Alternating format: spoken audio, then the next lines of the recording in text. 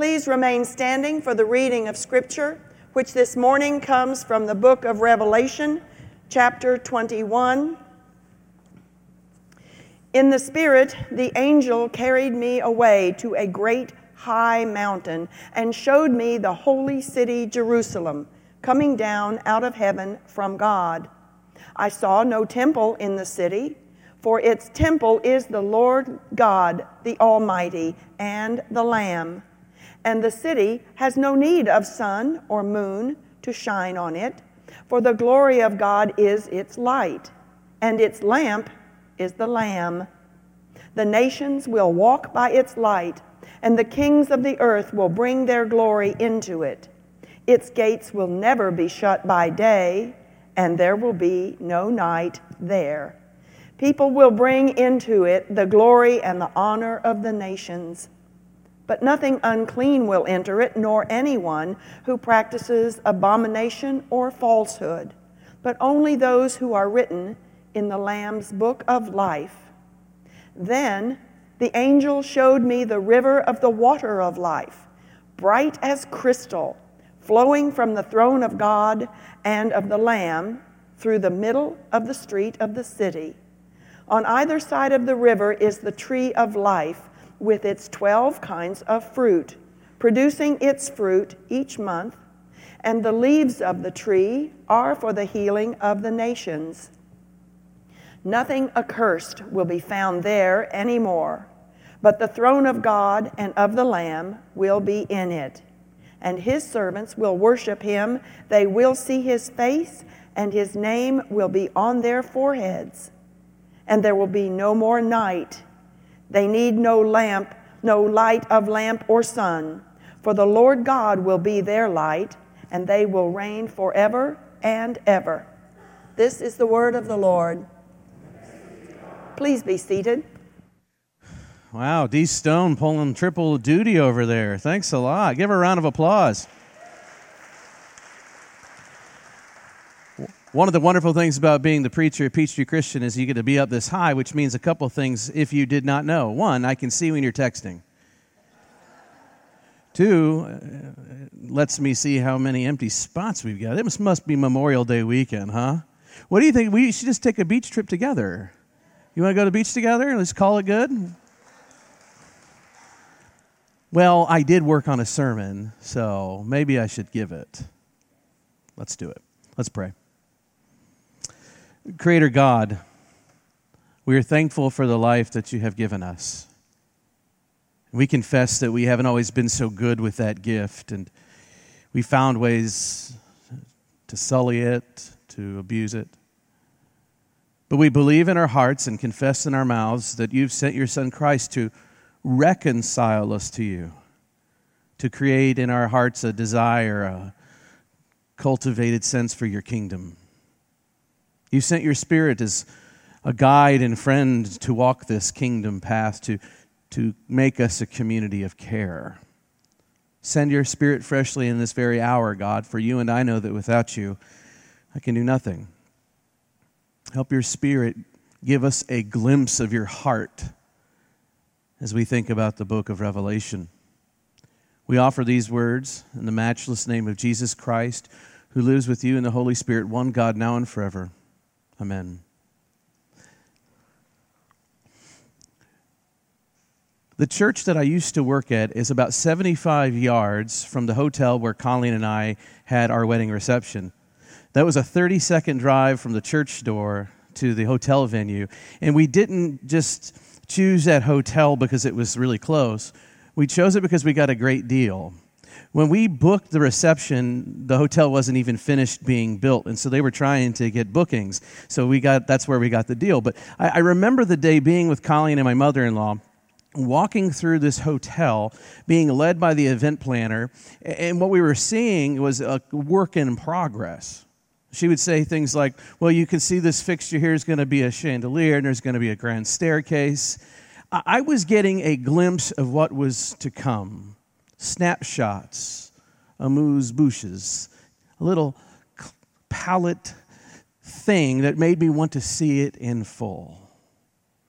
All of creation for the Christian tradition is a glimpse of something more. It's a glimpse, a signpost of what's truly in God's heart. That is to say, everything we look at is a glimpse into what God wants it to ultimately be. Here in the book of Revelation, St. John gets a glimpse in a whole nother way. He has a vision on top of a mountain, as it were, and he sees something of the future. He sees the world as God wants it to be.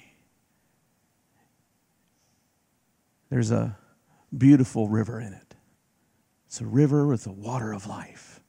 It says that there are not just one tree of life, but there's many trees of life on both sides of the river. And it's always in fruit.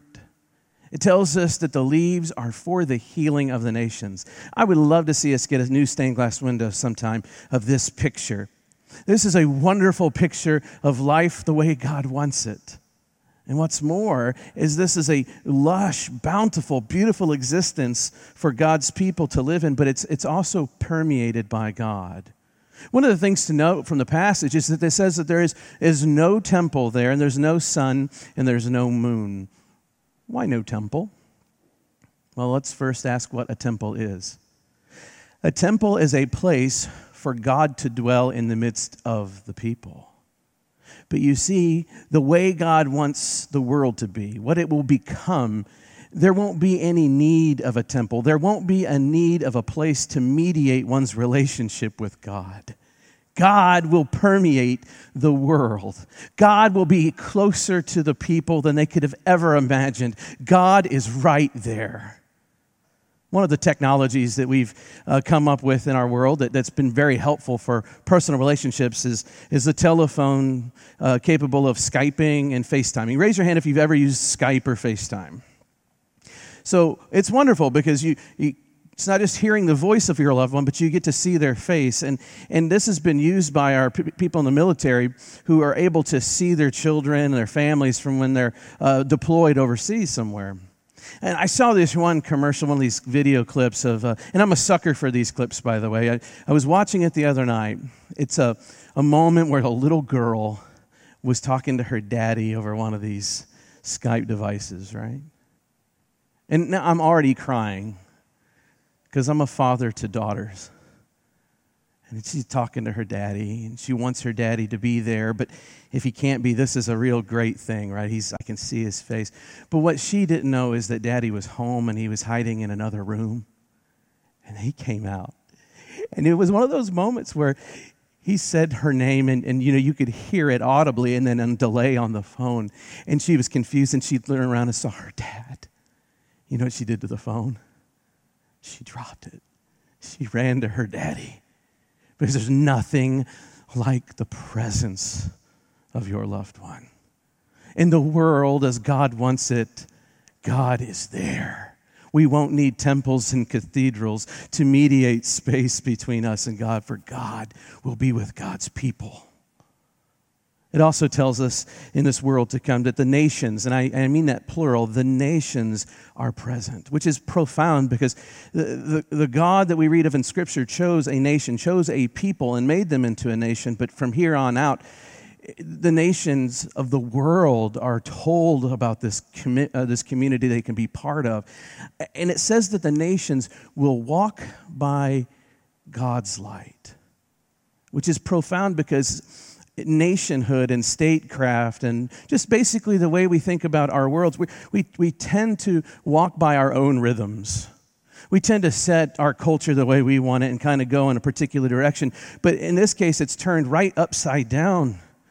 All the nations that are present here in this age to come, all the sovereignties are brought in, and they all bend the knee to God. And they begin to walk by the rhythms of God, by the rhythms of God's own light. I know I'm a curmudgeon sometimes, so forgive me for this curmudgeonly opinion, but I'm not a huge fan of watching the Olympics. But the part I love about watching the Olympics, the thing that I take great pride in watching, is the opening ceremonies. What are they? It's a celebration of life, People come in their colors of their country and their team. They're waving flags, they're singing songs. And the one thing about it is that it's all the people gathered together. It's not just one country.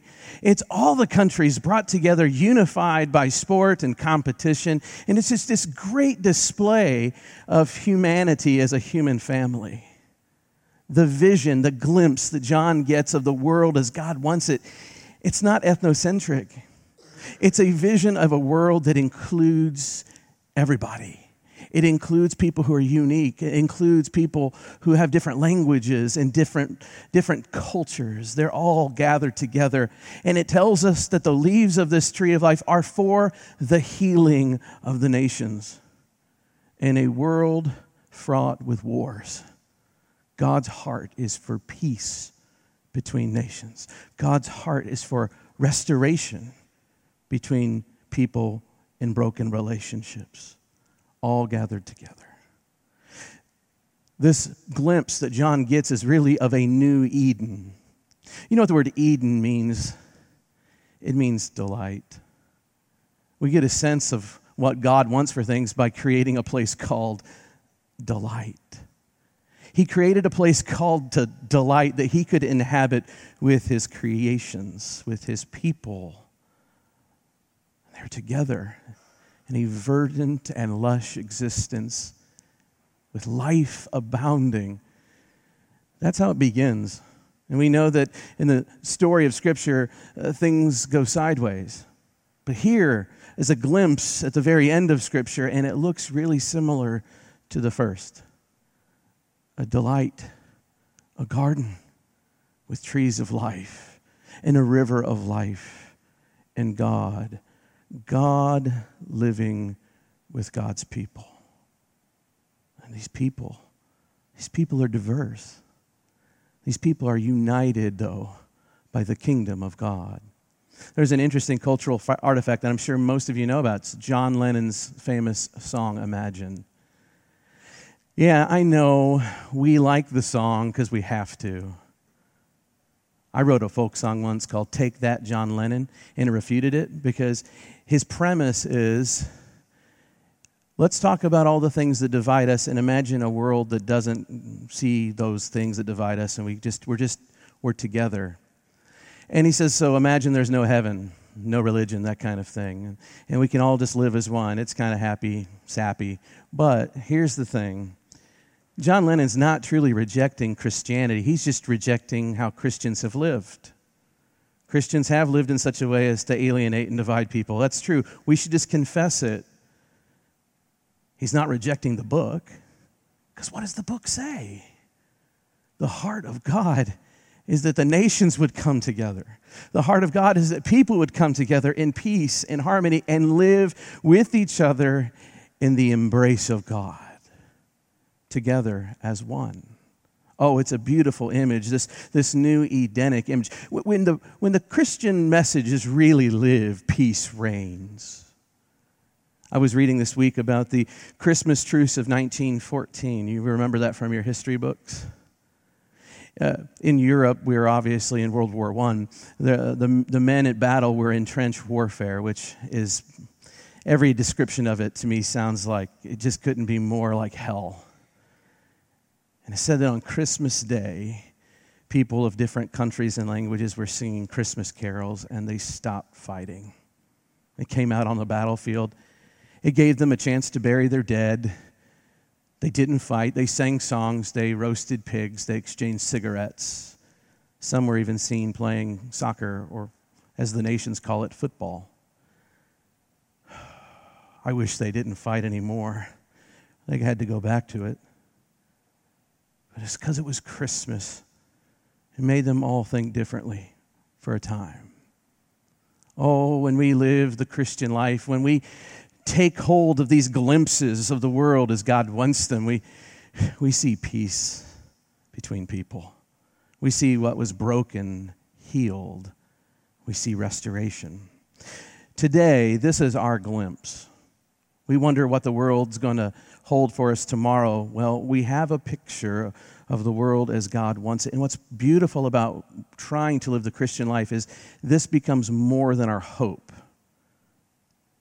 We have this thing about the Christian life. It's called proleptic living. It's a big word, and here's what it means. When you live proleptically, you don't just think about the future good stuff that God's promising, and you don't just wait for the future good stuff that God is promising by sitting on your hands. You actually start living the future good stuff that God is promising right now. We can get a glimpse of the world that God wants, where God's presence is everywhere and brokenness is restored and peace reigns among people. And friends, we're not going to simply wait for it if we follow Jesus. We're going to live that way now. Join me this weekend. Join me today in trying to take the presence of God wherever we go. Join with me in trying to share leaves that are healing for the nations. Join with me as we try to fix our broken relationships. Join me in living our hope today, not simply waiting for it tomorrow. We are given these glimpses so that we can know how to live today. I bless you.